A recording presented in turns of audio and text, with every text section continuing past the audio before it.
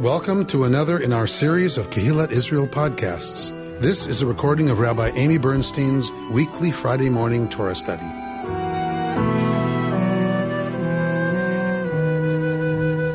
We are not in the sexiest part of the Parsha.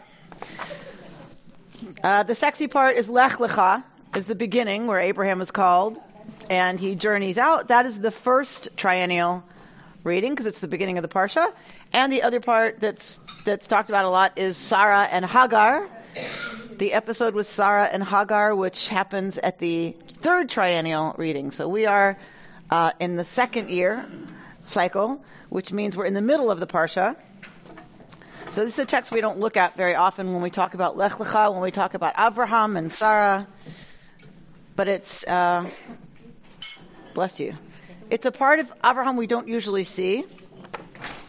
So what's just happened in our story at chapter 14, what's just happened is that there has been a war in the region. Lot, Avraham's nephew, was captured and taken hostage in this war, and Avraham decides with his retinue, with all of his people, to go out and rescue his nephew. And so 5 kings are involved, and Avraham is victorious. So this is an episode where we see, which we don't see very often, we tend to think of Avraham as old. Like, as soon as we meet him, he's old. And just gets older, right? So we don't tend to think of Avraham as the powerful warrior sheikh that he was. And a lot of those tales obviously have fallen away. We don't have a lot of those. This is one of the few that we have from the episodes of Avram's vigorous role as a real leader in the region. But this is one of those places that we get a glimpse of that Avraham, that he goes to war, that he's victorious, and that he has these allies in the region. He doesn't, of course, own things in Canaan, right? He's a visitor there. He has a lot of wealth. How did he get some of that wealth? How did he get so wealthy? From the Pharaoh who took Sarah. Sarah is taken into the harem of Pharaoh, and Abraham has pretended to be her brother so that he can spare his own life because he's afraid they're going to kill him to take her. She's taken into Pharaoh's harem, and a mysterious disease falls upon the entire palace, and suggesting that there's been some sexual impropriety, and that is that Abraham and Sarah are married. So Pharaoh has taken a married woman into his harem. He puts those two things together.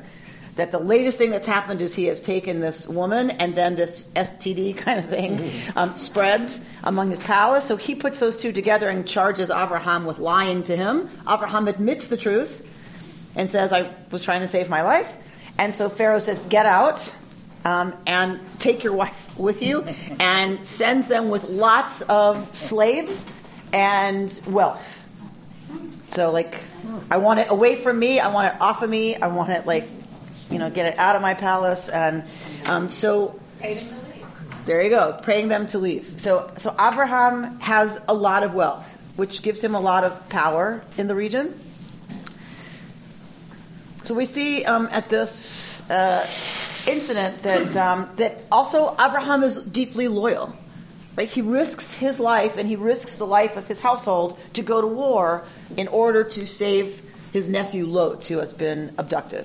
Right? So this is another quality of Abraham that we see, is that he's deeply, deeply loyal and protective of those who are in any way given into his care, his sense of responsibility. This story is reminding me that we're starting back with a cycle. I mean, we're seeing Abraham again. It's not a story that just keeps going. We come back and we pick up more information about that era. I was confused. I thought we finished with Abraham already. But here we are again, going through another cycle with other developments in his character, the situations that surrounded him and so forth. So we keep getting the stories repeated with more detail. So what do you mean when you say you thought we were done with Abraham? Well, because we talked about Abraham months ago, a year ago.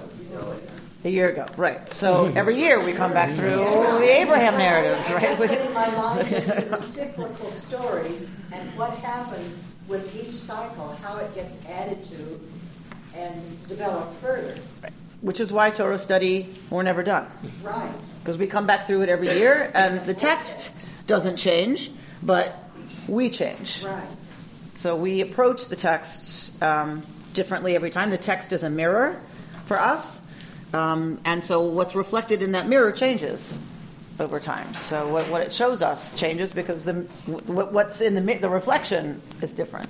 It's interesting. I encourage everyone to look at this week's Jewish Journal and how the rabbis and rabbinic scholars interpret Lech Lecha and where we are today. And the female rabbis and scholars have the lens of the latest sexual scandal, and they're layering it on Sarah and the woman and the invisible, and the male. Well, the men who are interpreting this parsha aren't really discussing it in that way. So it's where we are today and how we're looking at the parsha. I encourage everybody to take it. Last week's. Mm-hmm. This is the one that just came right. Yeah, it came out yesterday. So, Great. Yeah. so there should be a stack downstairs as you leave. Before you go another level down, grab a Jewish Journal on your And way. it's available online too. There you go. All right, so we're going to look at chapter 14. So this is immediately following this war. So 14:17. When he returned from defeating Kedorlaomer and the kings with him, King of Sodom. 14:17. 14:17. The king of Sodom. The king of Sodom. No, he's right. He's right. When he The- returned from defeating Kedorlaomer. No. What? Yes. The translation is different. They reverse the sentence. If you'd let me I don't finish know the the sentence, Oh, you see it's it's the same reversed. thing. You're right. The sentence is The- reversed. Okay? Okay. So, what it says in this book is, when he returned from defeating Kedorlaomer and the kings with him, the king of Sodom came out to meet him in the valley of Shaveh. That's better. Okay, you got it? Which is the valley of the king. And King Melchizedek of Salem brought out bread and wine. He was a priest of God Most High. He blessed him, saying, "Blessed be Avram of God Most High, creator of heaven and earth, and blessed be God Most High, who has delivered your foes into your hand." And Avram gave him 1/10 of everything. Then the king of Sodom said to Avram, "Give me the persons and take the possessions for yourself." But Avram said to the king of Sodom, "I swear to the Lord, God Most High, creator of heaven and earth, I will not take so much as a thread or a sandal strap of what is yours. You shall not say, 'It is I who made Avram rich.' For me, nothing but what my servants have used up. As for the share of the men who went with me, Aner, Eshcol, and Mamre, let them take their share." Okay. So he defeats Kedorlaomer, right? And the kings who were allied with him. And Avram returns. He's victorious. He's the victor. He's the hero. Avram's the hero. When you come back from defeating 5 kings, what do you have with you? You have the spoils of war with you. So Avram has come back. He's not just like walking home. He comes riding in with his entire victorious army, and imagine all of in our imagination, the horses and what loaded with stuff, right? So it's a huge thing. This is a huge scene, that he returns the victorious hero. When a victorious hero in the region comes back from a victory like that, what's got to happen? Celebration. So there's going to be a celebration, and as part of that celebration, you better have dignitaries, right? You beat up everybody in the region, and you come home. It is in the best interest of dignitaries around to be there. to congratulate you, right? Like it's just politically smart. It's what you do. So the king of Sodom comes out to meet him in the valley of Shaveh, which we're told is Emek HaMelech, the valley of the king, and King Malchi Tzedek of Shalem brought out bread and wine. He was a priest of God Most High. So this is very interesting. This is very interesting. El Elyon in Hebrew. So this is very interesting. So out comes the king of Sodom, and we know what's going to happen with Sodom, right? What's going to happen with Sodom? Right? It's going to get blown up. God is going to blow up Sodom and Gomorrah, right? So we know something a little, about Sodom, and here comes somebody we've never heard of, and that we don't hear of again until books after the Torah, right? So never in Torah again do we encounter Melchizedek. Okay? What are we told about Melchizedek? He was a Kohen of El Elyon. Okay. So let's look at Melchizedek. All right. So the first question is,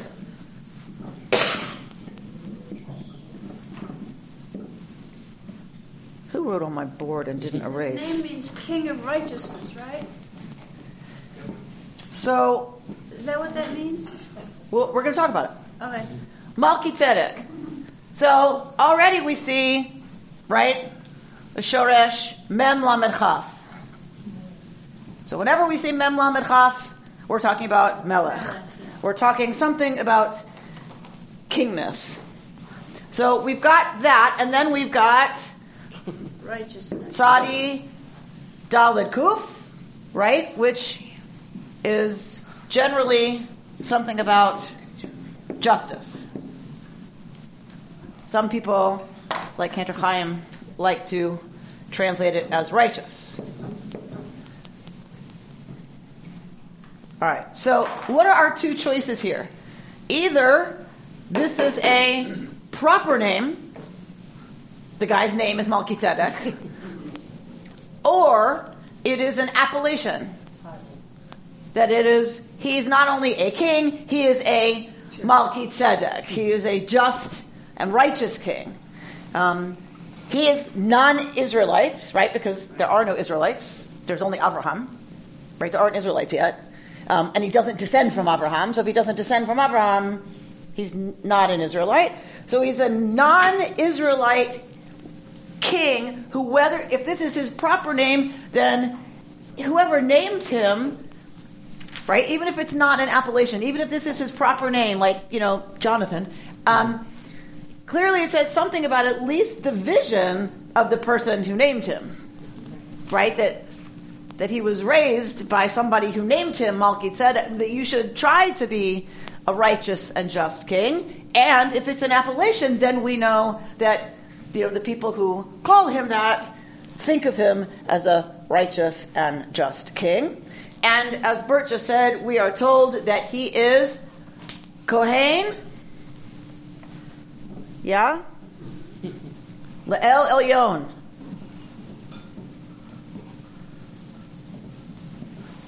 All right. So we know something about Kohen, right? What's Kohen? He's a priest. And what do we know about El Elyon?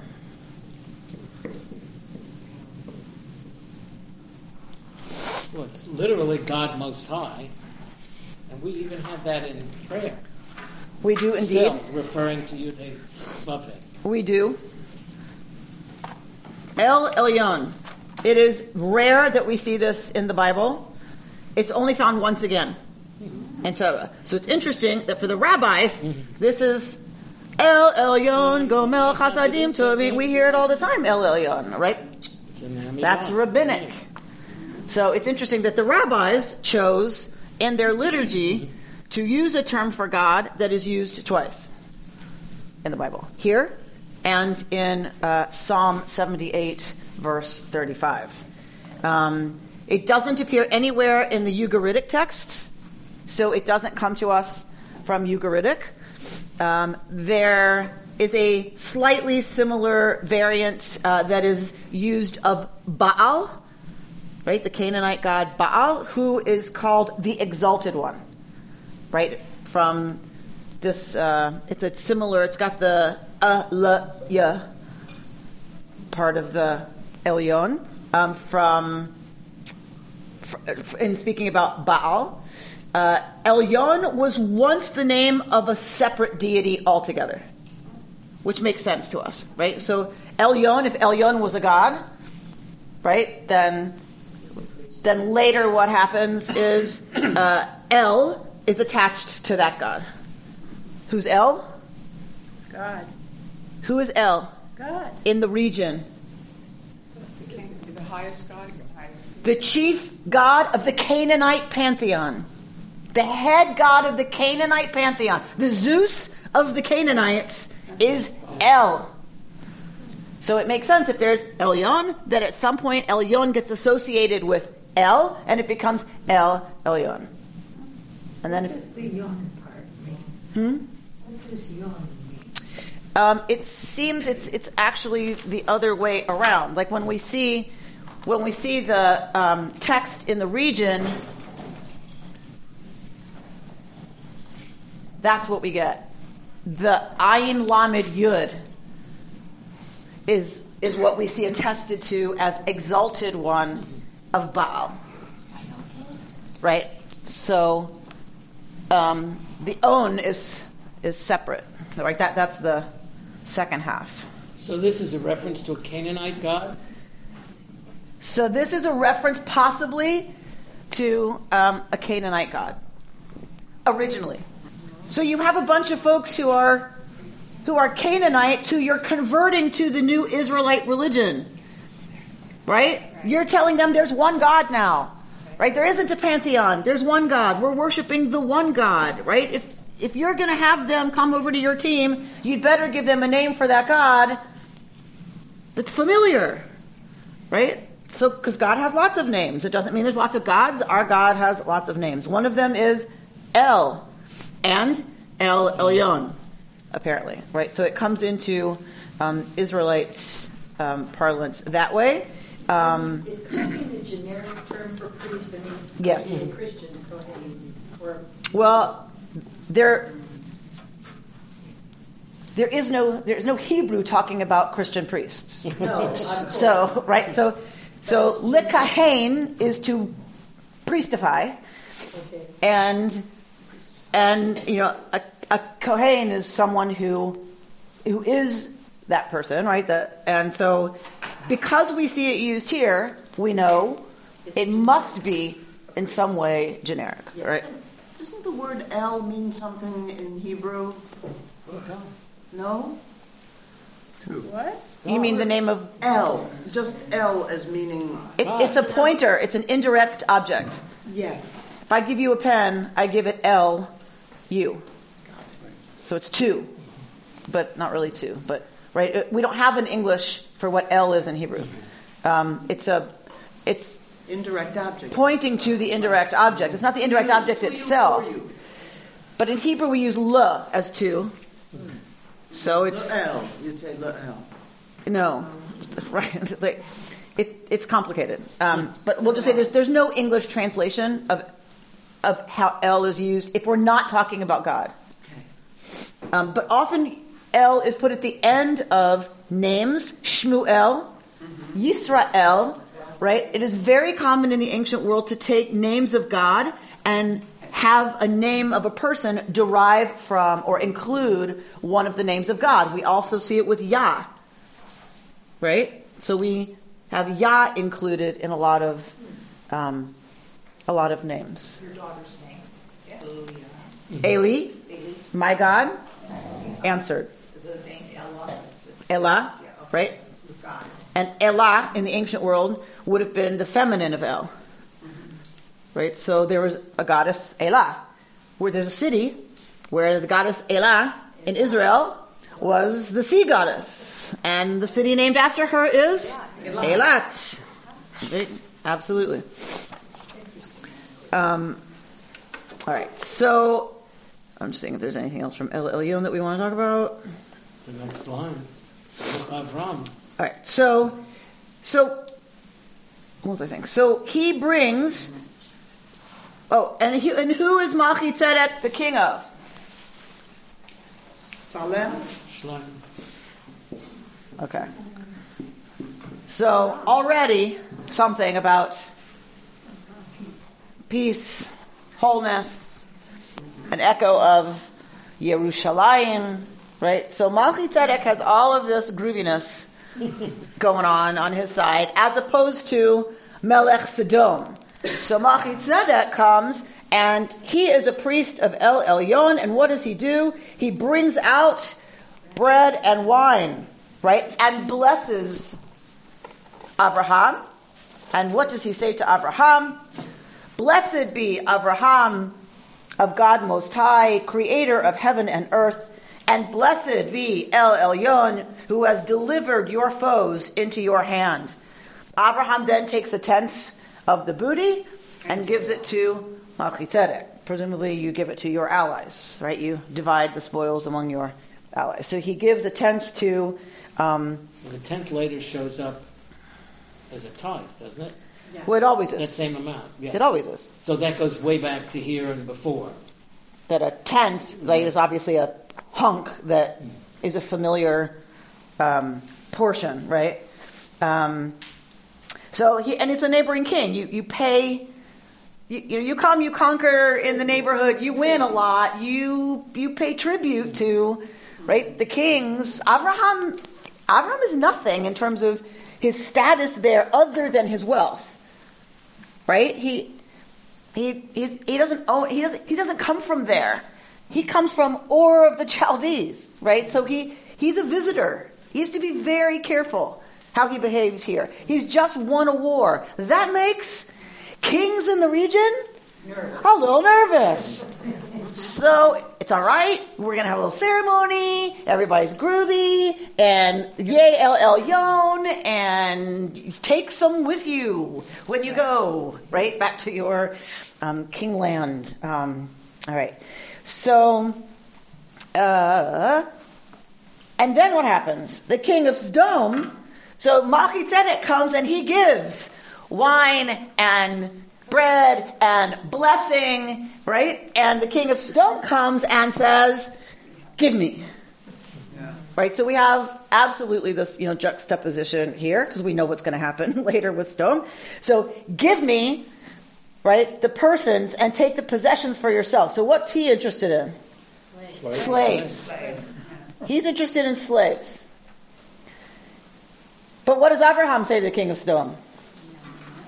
So he's not going to give him anything. I know. He says, I will not take so much as... He said, Sodom is saying to him, you keep my share of the booty. I'm just going to take the slaves. Right. Mm-hmm. And Abraham says, I'm not taking a thread or a sandal strap from you. Why? What does Abraham not want to give him? The people. No, the power to say he was the one who saved him. He was the one who made him rich. He doesn't want to give him power. Right? Abraham is smart. He's a politician. He knows if he keeps a portion of Sodom's booty, then later He's keeping the wine. he owes him something. Right. He takes the Weinstein money. He doesn't want to be beholden to him. Where's Abraham now? If you take something, eventually that bill's going to come due, right? You owe me a favor now. And we're not in modern times. We're not in transactional times in terms of a modern sense. But even we see it in the modern times. But in the ancient world, the way you were most powerful and most wealthy was you had the most people owing you a favor.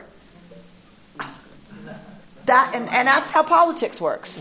That is the way you have the most power. Not just about how much wealth you have. Abraham's willing to sacrifice wealth because what's more important than that is power. And real power is about who owes you. And Abraham refuses to owe the king of Sodom anything. But doesn't he give him the people? the slaves. So he gives him. He gives them. He gives him what he's entitled to. Right. Money out of politics. Yeah, she's Get money out of politics. Yeah, right. As if there would be any politics without money. But okay, we won't go there right now. Money is politics. I mean, money is political, like by its very nature. Okay. For me, nothing but what my servants have used, meaning what It's already gone. they need. Right. They need. He's paying back what his servants have eaten or whatever. But for the men who went with me, who joined me and risked their lives, they should get their fair share. All right. It's immediately after that we get what's happening at chapter 15. Immediately after Abraham behaves like this, having been victorious in war, that we get chapter 15. Bert? Sometime later, the word of the Lord came to Avram in a vision. He said, "Fear not, Avram. I am a shield to you. Your reward shall be very great." But Avram said, "O Lord God, what can you give me, seeing that I shall die childless, and the one in charge of my household is Damasek Eliezer?" Abraham said further, "Since you have granted me no offspring, my steward will be my heir." The word of the Lord came to him in reply, "That one shall not be your heir. None but your very own issue shall be your heir." He took him outside and said, "Look toward heaven and count the stars if you are able to count them." And he added, "So shall your offspring be." And because he put his trust in the Lord, he reckoned it to his merit. So, we read right over this stuff, like Abraham said, and then God said, and then Abraham said, and then God said. But we're missing, think about this as, Bible is literature. Think about this as literature. Right after this incident of the powerful, returning, mighty Abraham, who then sacrifices, right, he's not going to take any more wealth than is duly his. He behaves justly. He behaves righteously, right? Right after that, he has a vision. That's what we're told. Machazeh. He has a machazeh, a vision. And in that vision, it's God who speaks to him and says, "Al tira Avram, don't be afraid. Anochi magen lecha. I am your magen. I am your shield. Scharecha harbe me'od. Your reward will be very great." Why am I saying it comes right on the heels of what just happened? Why do I care about that? Well, it's like a reward for his righteousness. Exactly.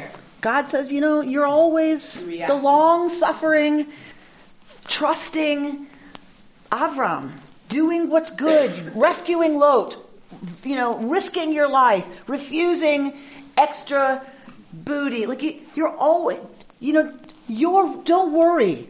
Your reward is coming. Your reward is going to be huge, Avram. But Avram says to God, and this is the first time, for me it's very poignant, it's the first time we see Avram doing anything other than exactly what God says. And Avram says, "Adonai Elohim, what can you give me? You've just talked about a reward, that my reward's going to be huge. What can you possibly give me, seeing that I will die childless?" Okay, so we just sit with that for a minute. Avram's like, Master of the universe, yes, you could give me anything, and what will any of it matter? What will it matter? I'm going to die childless. I mean, you're saying that to God? I mean, that's got to be pretty intense, right? He's got to be feeling this pretty intensely. And the one in charge of my household is Damasek Eliezer, not my son. It's the servant, Eliezer. And Avram goes on, "Since you have granted me no offspring, my steward will be my heir." Right? So Avram says, I now have to take an action. I now have to make formally Damasek Eliezer my heir. He has to adopt him. Right? And we've talked about this with the Sarah and Hagar material. We've talked about this before. In the ancient world, if you did not have an heir, you adopted someone else to be your heir. It wasn't just so they can inherit. That's, well, goody for them. Why do I need to worry so much about an heir for them to inherit? What's the big deal about an heir? Not just money. No, the land. So land is going to become very important. And there were a whole bunch of funeral rites. Who's going to say Kaddish for me? Who's obligated to say Kaddish for me? Who's obligated to support a Torah study in my memory when I'm gone? Who's going to donate a wing of a hospital and call it Avram Wing? At least a thing. Right? It's much more than who's going to inherit my money. It's all that I've built. It goes away in terms of me once I die, unless I have an heir who's going to, right? Who's going to do something with that, right? Legacy. To honor and legacy. And he's broken-hearted that legacy is going to be Damesek Eliezer. It's not what he wants. It's not what he's dreamed of. He has no child. And God is saying your reward is going to be huge. You can even read it tongue and, like cheeky if you want. That's usually more Moses. But, right? But it's just kind of like, oh yeah, my reward's going to be so great. And I'm dying childless. Like, listen to yourself, God. Right? But I choose to read it a little more poignantly. I was thinking, is this the first time that we hear of Ram Fetching? Yeah. Yeah, it is. And maybe because of that, it influences how I read it, right? That he doesn't usually fetch, right? And to me, it's just so plaintive. At this moment of promise that God is, in this vision that God gives him, he answers with this incredible, I think, sadness that I'm winding up with. I'm going to have to take this guy as my heir tomorrow when I wake up from this vision, right? Like, it's clear to me that's what's got to happen. And look at the custom of when a son marries out or when a son leaves Judaism, of saying funeral rites and pretending that he doesn't exist. I mean, it's the same thing of denying the legacy and punishing the child for doing it. Mm-hmm. Did you want to say something? Well, this may be the first time that Avram is fetching, but when a few verses later God tells him about the descendants, God's done that before. A little bit earlier in this parsha, God already promised Avram that his descendants would be as the dust of the earth. So he's already talked about descendants, and there's a note in the big article that Ramban said that it's because of Avram's righteousness that he's kind of still concerned. Like, is it because of something that he did during the war that is going to cause him to not have children? So God has to reassure him. So for me, that's why this is so poignant, is God has promised him offspring. So when God says your reward's going to be very great, Avram gently reminds God, I'm dying without an heir. I'm dying childless. What can you possibly... You promised. Moshe would have said, escúchame, you promised. And what will the Egyptians say if you don't give me a son after you promised? Right? So, but Abraham is like much gentler and subtler, about it. But you promised, and I'm dying without an heir. So the word of God comes to him in reply, that one shall not be your heir. Meaning, don't do it. Don't go through with it. Don't sign those papers. Hold off. None but your very own issue shall be your heir. God takes him outside and says, look toward heaven and count the stars if you are able to count them. And added, so shall your offspring be. And because he put his trust in God, when we don't know how to deal with this sentence, Vayach shveha lo tzedakah. We have no idea exactly what that means, because we don't know what is being called tzedakah here, right? We don't know. Is it the vision that it's a righteous vision? Tzedakah. So it's feminine. So it's referring to something feminine. That's merit. It's righteousness, justice. So it's an interesting, it's an interesting Hebrew tangle here. Like what exactly Abraham is referring to in terms of he saw, because of his trust in God, he saw it. She, feminine it. He saw her as tzedakah. We don't know. I'll leave it to you to What about Sarah decide. as the it? Okay? Because of his faith in God, he sees Sarah as just. She's the vehicle through which he will have him. So, tzedakah. Well, she's the one who says, "My husband's old, and what am I? Are you kidding me?" She's one that laughed. Yeah, but she's the vehicle for the heir. Okay, so for Judith, it's Sarah. Well, not So- necessarily. So we can figure out what it is that we think it means, right? To me, the vision makes the most sense, right? That it's the vision that he sees as okay. It's going to be true, right? It's going to be accurate because it is. Oh, that word is. Oh, okay. Why isn't it the way he treated everybody after sorry, I didn't get it, but that he gave away all the spoils? Because you share when you get back. You share with the kings of the Why region. is that not set up the marriage? Because that doesn't rely on faith in God.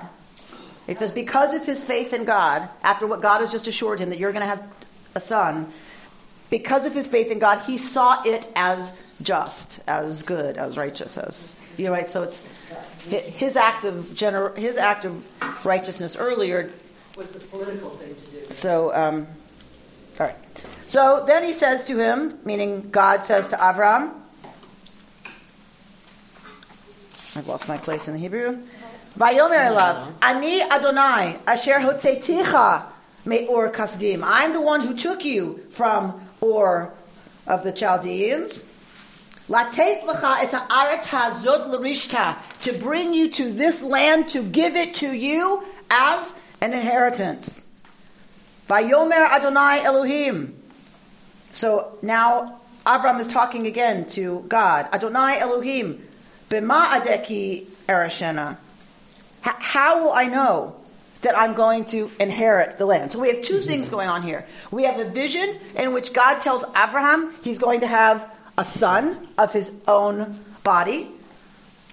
And so don't adopt your servant, Damasek Eliezer. And we have now a promise of land as Avram's inheritance. So God says, bring me a 3-year-old heifer and a 3-year-old she-goat, a 3-year-old ram, a turtle dove, and a young bird.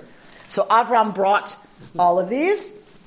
He brought them all, and Avram seems to have some kind of clue about what's going on. Because what does Avram do? He sacrifices them. He splits them down the middle. So what does that mean? That's part of the deal. Yeah. So, but Avram's not been told that. Avram wasn't told, bring the animals because we're going to make a deal. Avram is told, bring these animals. Right? Avram knows something that we don't have in the text. Because Avram cuts them in half. You never do that unless you're cutting a covenant. So obviously Avram has some idea that something is happening here that involves a deal, that involves a cutting of a covenant. Didn't we have somewhere else where you cut an animal in two and walk through Correct. in between the That's pieces? what's always done. That's what's always done. You cut the animal in half, and both parties walk through the pieces. It's not just blood. You walk through the carcass, right? And I read somewhere, which I love it that you all would now look at this article and go, what? So it was from a Christian source that said that when you cut a covenant, you walk through the pieces, so it's an act of magic, so that they should come back together and be whole. I'm like, what? All right, so I'm like, my class knows better than this. They would know if they read that. They'd be like, what? You have the bloody carcass on each side. Each party of the deal passes through so that you take upon yourself. So may this happen to me. Amy is part of the deal. Here comes the other person part of the deal. Right? May it happen to me or me if either one of us breaks this covenant. When we last discussed it, we talked about that being a possible origin of cut a deal. It is, for sure. For sure. Yes. What's the difference between, because I'm getting pieces here, the difference between the covenant and deal, and then you were talking about a sacrifice, and you always eat the sacrifice? Sacrifice is different. That's something completely different. Sacrifice is completely other.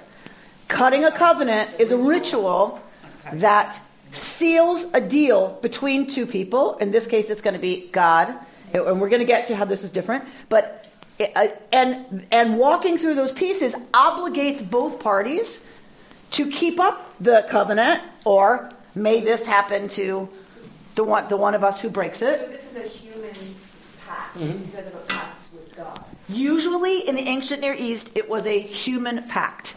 And he's making it God. We're getting there. Oh my God. So usually a covenant is between two people. We have reconstructed that in our text to be something a little different in the ancient world. And this is a radical move in the ancient world. This is reconstructing what was commonly understood to be obligating two parties to a deal. We're going to go there in a second. Why didn't he cook the bird? I don't know. We think that they would have faced each other, but I don't know. Maybe because they're little. It doesn't have quite the impact, right? To cut up a dove and walk between the. Yes, George. Abraham seems to distrust God. He says, "How do I know it's going to happen?" So it could be distrust. How else might we read it?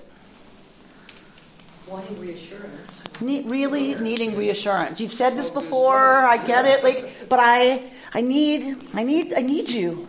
I need something else. Mommy, do you love me? Yes, I love you. Does that mean my child doubts me? Right? Or is it, I need something. I need more. I need right now. So either way, we can read it either way. But clearly, he's afraid. He's clearly afraid that it's not going to happen. And God does not seem angry at all about Abraham needing reassurance. If you think about it, God is very patient with God's person, whoever it is at the time. God tends to be very patient, even when doubted. God seems to understand that human beings have a hard time getting past what seems likely, right? Moshe, God is very patient with Moshe.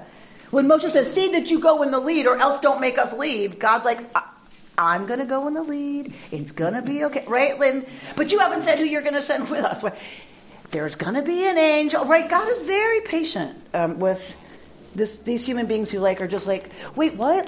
How do I know? How do I know? This is just put it in writing. Put it in writing. Yeah. Right? Which basically was the way they put it in writing right. in those days. All right. But it's funny because Avram doesn't ask for the way they did it, but seems to get it that's what's going to happen. I'm going to put it in writing. God says, go get a pen. Right? And so Moshe gets a pen. And right? So Moshe seems to think that God is answering exactly that. How do you want reassurance? Well, the way people usually do that is to cut a covenant. All right. So usually it's between two people. You both obligate yourselves by walking through the bloody pieces. Should either one of us break this, may this horrible ickiness happen to us. All right. So let's pay attention to what's different here.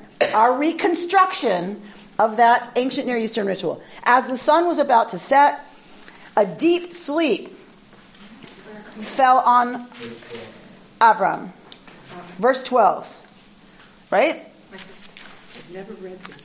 So a deep sleep falls on Avram, and a great dark dread descended upon him, says my English, which, the Hebrew's a lot more enigmatic and and elegant. And God said, so now we've had a vision, and now we're getting something else. Now we're getting a heavy, deep sleep, darkness, Ema.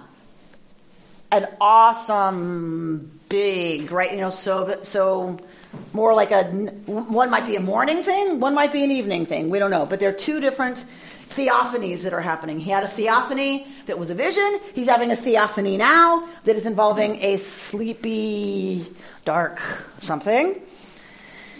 And what does he hear as part of this experience? He hears, know well that your offspring shall be strangers in a land not theirs.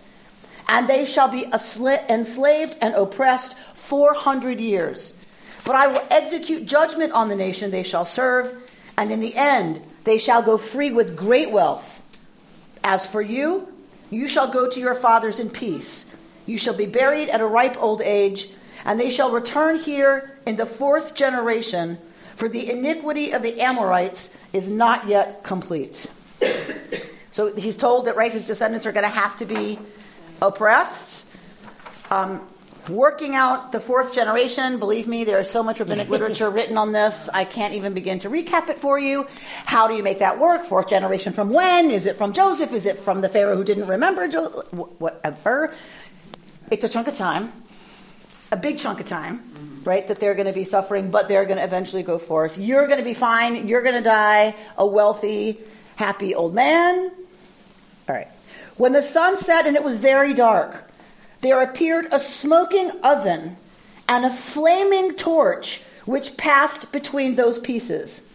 On that day, Adonai made a covenant with Avram, saying, to your offspring I assign this land, from the river of Egypt to the great river, the river Euphrates, the Kenites, the Kenizzites, the Kadmonites, the Hittites, the Perizzites, the Rephaim, the Amorites, the Canaanites, the Girgashites, and the Jebusites.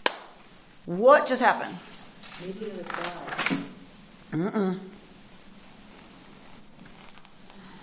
God promised the promised land. Their land. God promises that these people's land is going to be your land for an inheritance. Talk to me about the reconstruction of this covenanting ceremony. What's happened here? Well, something of God has walked between the pieces. Aha. Well, that's interesting. That's interesting. How's that interesting? Because there's pregnancy involved.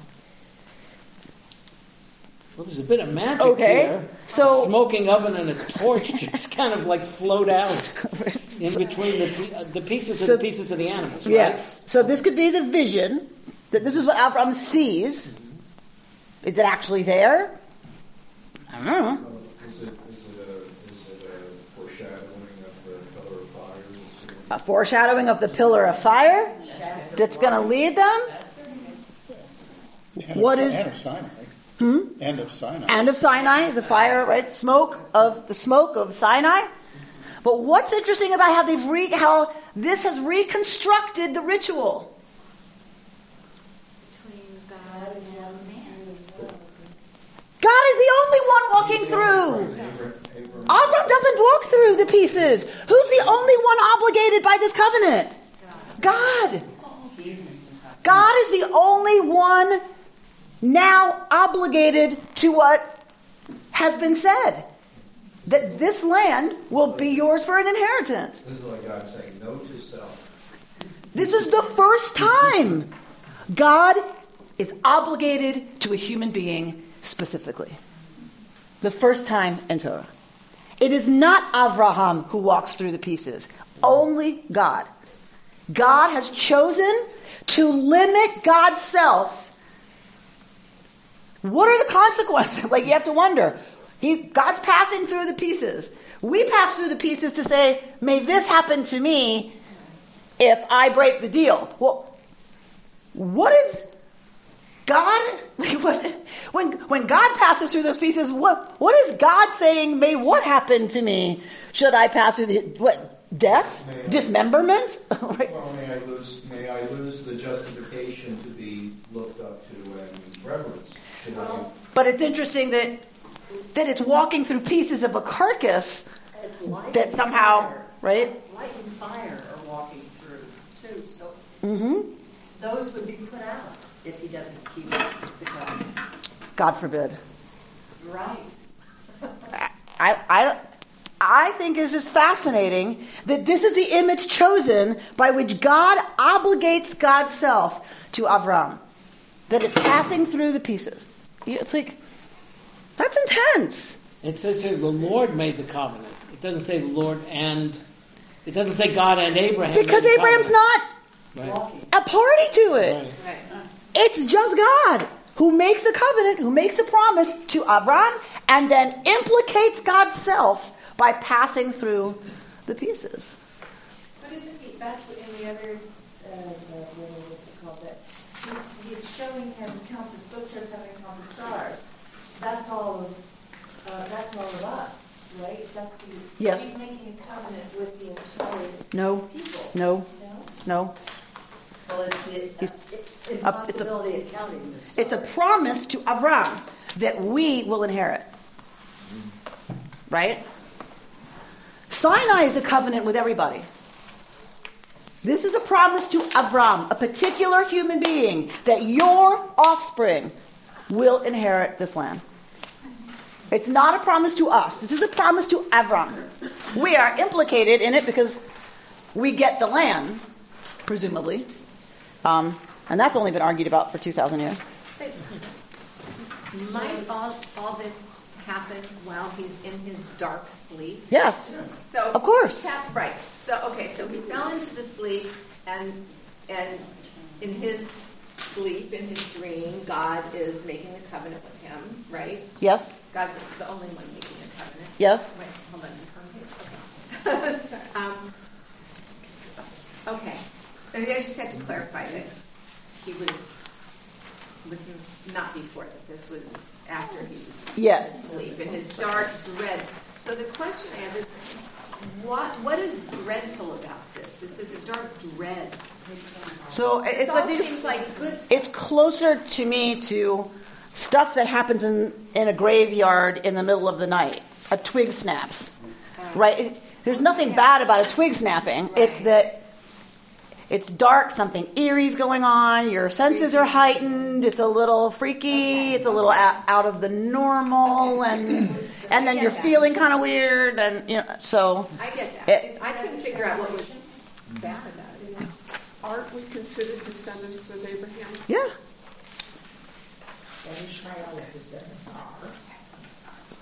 The Arab people.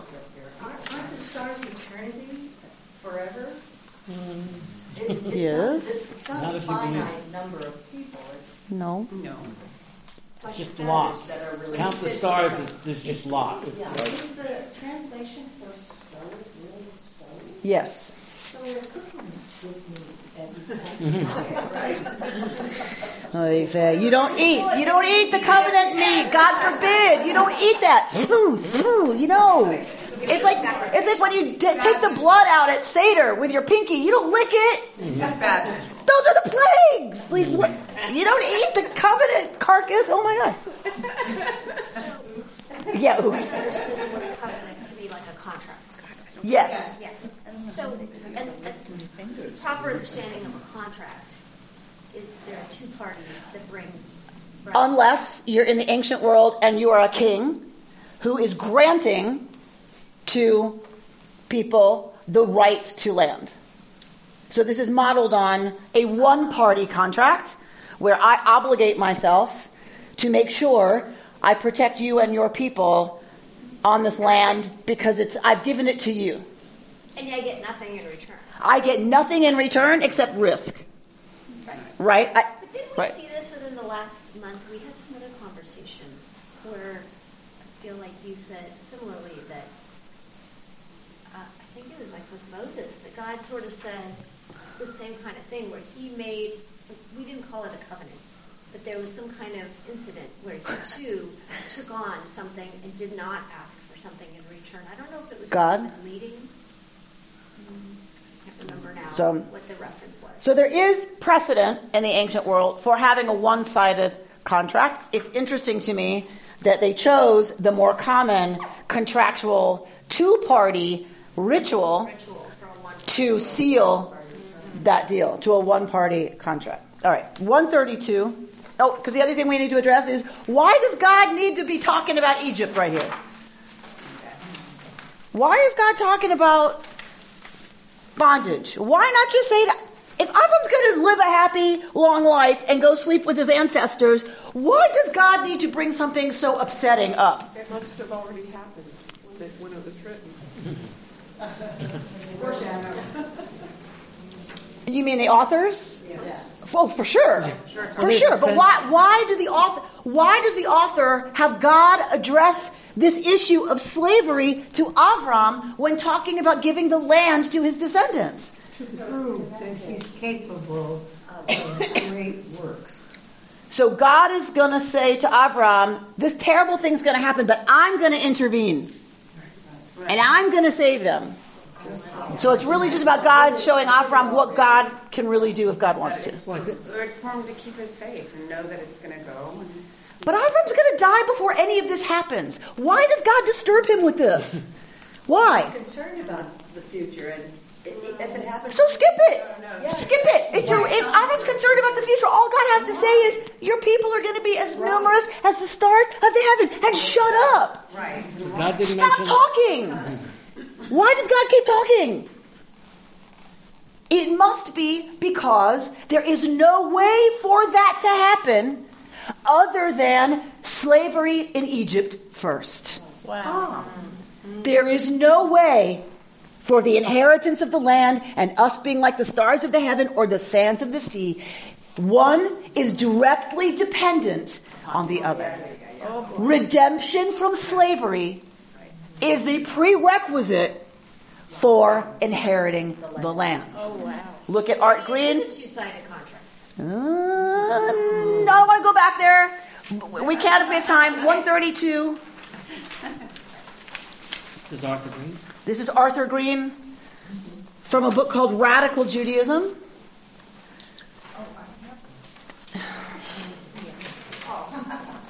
To understand Judaism and the Jewish mindset, one needs to understand that our most basic statement of faith involves this collective experience of liberation from bondage.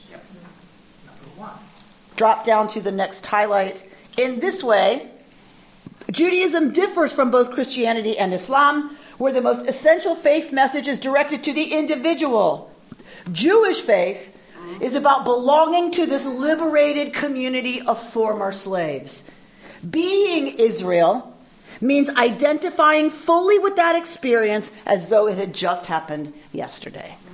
We're reminded of that. Rabbi Art Green is picking up on, right, it directly ties, I think, to this text. He doesn't tie it to that, but that's why. Because you won't be the people of Israel living in this land and doing all that other than by having a shared experience of liberation from slavery as a group of former slaves. Just being the offspring of Abraham doesn't do it. Doesn't cut it. We're going to be the offspring of Abraham, yes, and have gone through a formative experience that turns us into the people Israel, who have then the right to settle that land. I don't get why. Somebody want to answer, Audrey? Why must one be conditioned on the other?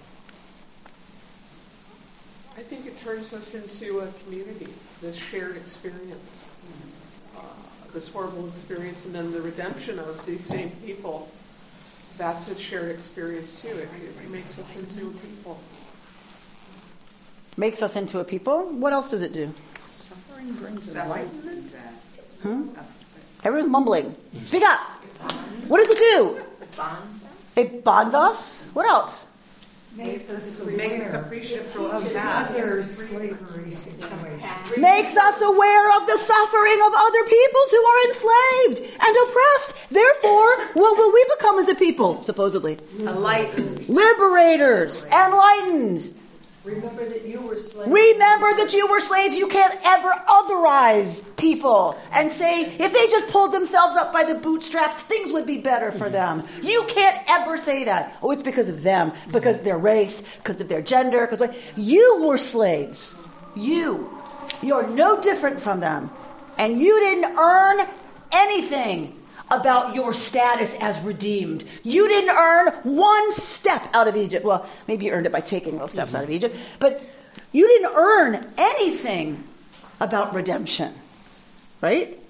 The same way any other people doesn't need to earn anything about their oppression and their slavery being ended. Apparently it has not been learned today. Apparently, we need to learn this over and over again. Therefore, we eat the story every year. Right.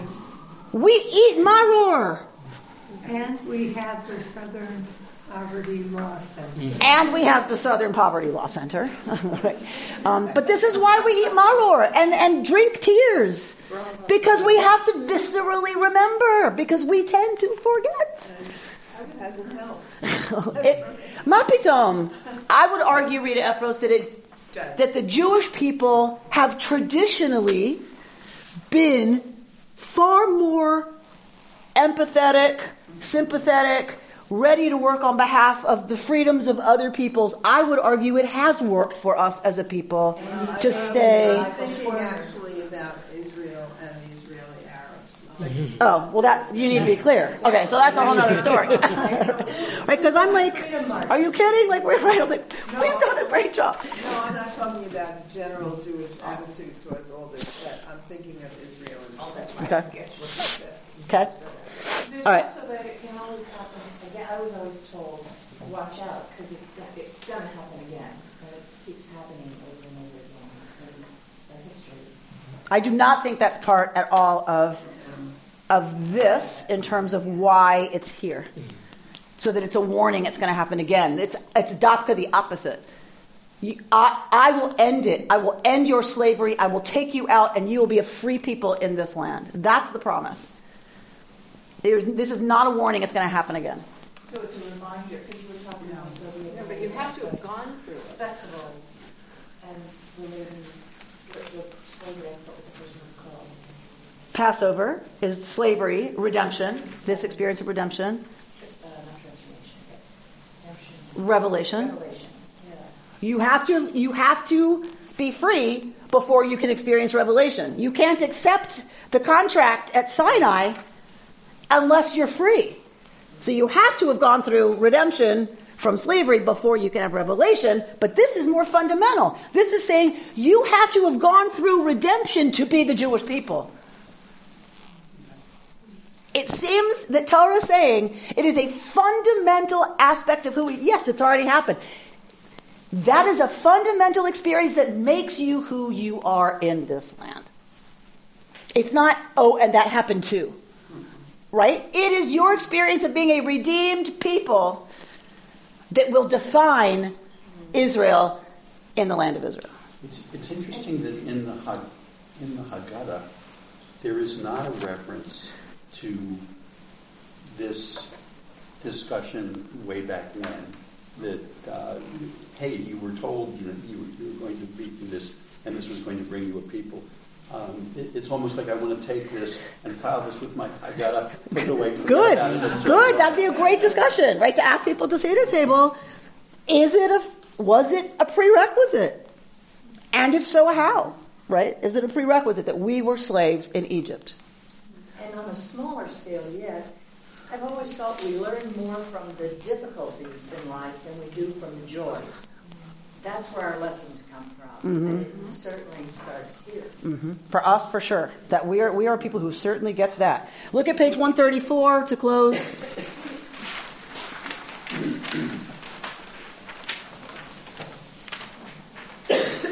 Down to the second paragraph, a little bit like 4 lines down. I like to think of it as a Judaism faithful to the journeys of Avraham Avinu, our father Abraham, who is the original figure of religious quest in our tradition. Abraham did not live his religious life out of faithfulness or loyalty to tradition. he was anything but a nice Jewish boy making his parents proud. On the contrary, he models a radical break with all that came before him. He is a seeker and a no-holds-bar experimentalist, daring to challenge each stage of his own religious development. Skip another sentence. The biblical text portrays God's call to him as unearned and spontaneous, almost as arbitrary, one might say, as God's rejection of Cain's offering. But later tradition sees it quite differently. Abraham is the paradigmatic seeker in Judaism. Philo, the Midrash, the philosophers, and the Hasidic masters all depict him as engaged in a journey of discovery, one in which God answers him rather than initiating the dialogue. Abraham is unique among humans because of his courage and defiance. It is these qualities that attract God to him as one with whom to covenant. The term Ivri, Hebrew, is first used to describe Abraham. And it will be essential to the Abrahamic legacy. Wait, did we skip something? No. Where's the ever? Where's the ever business?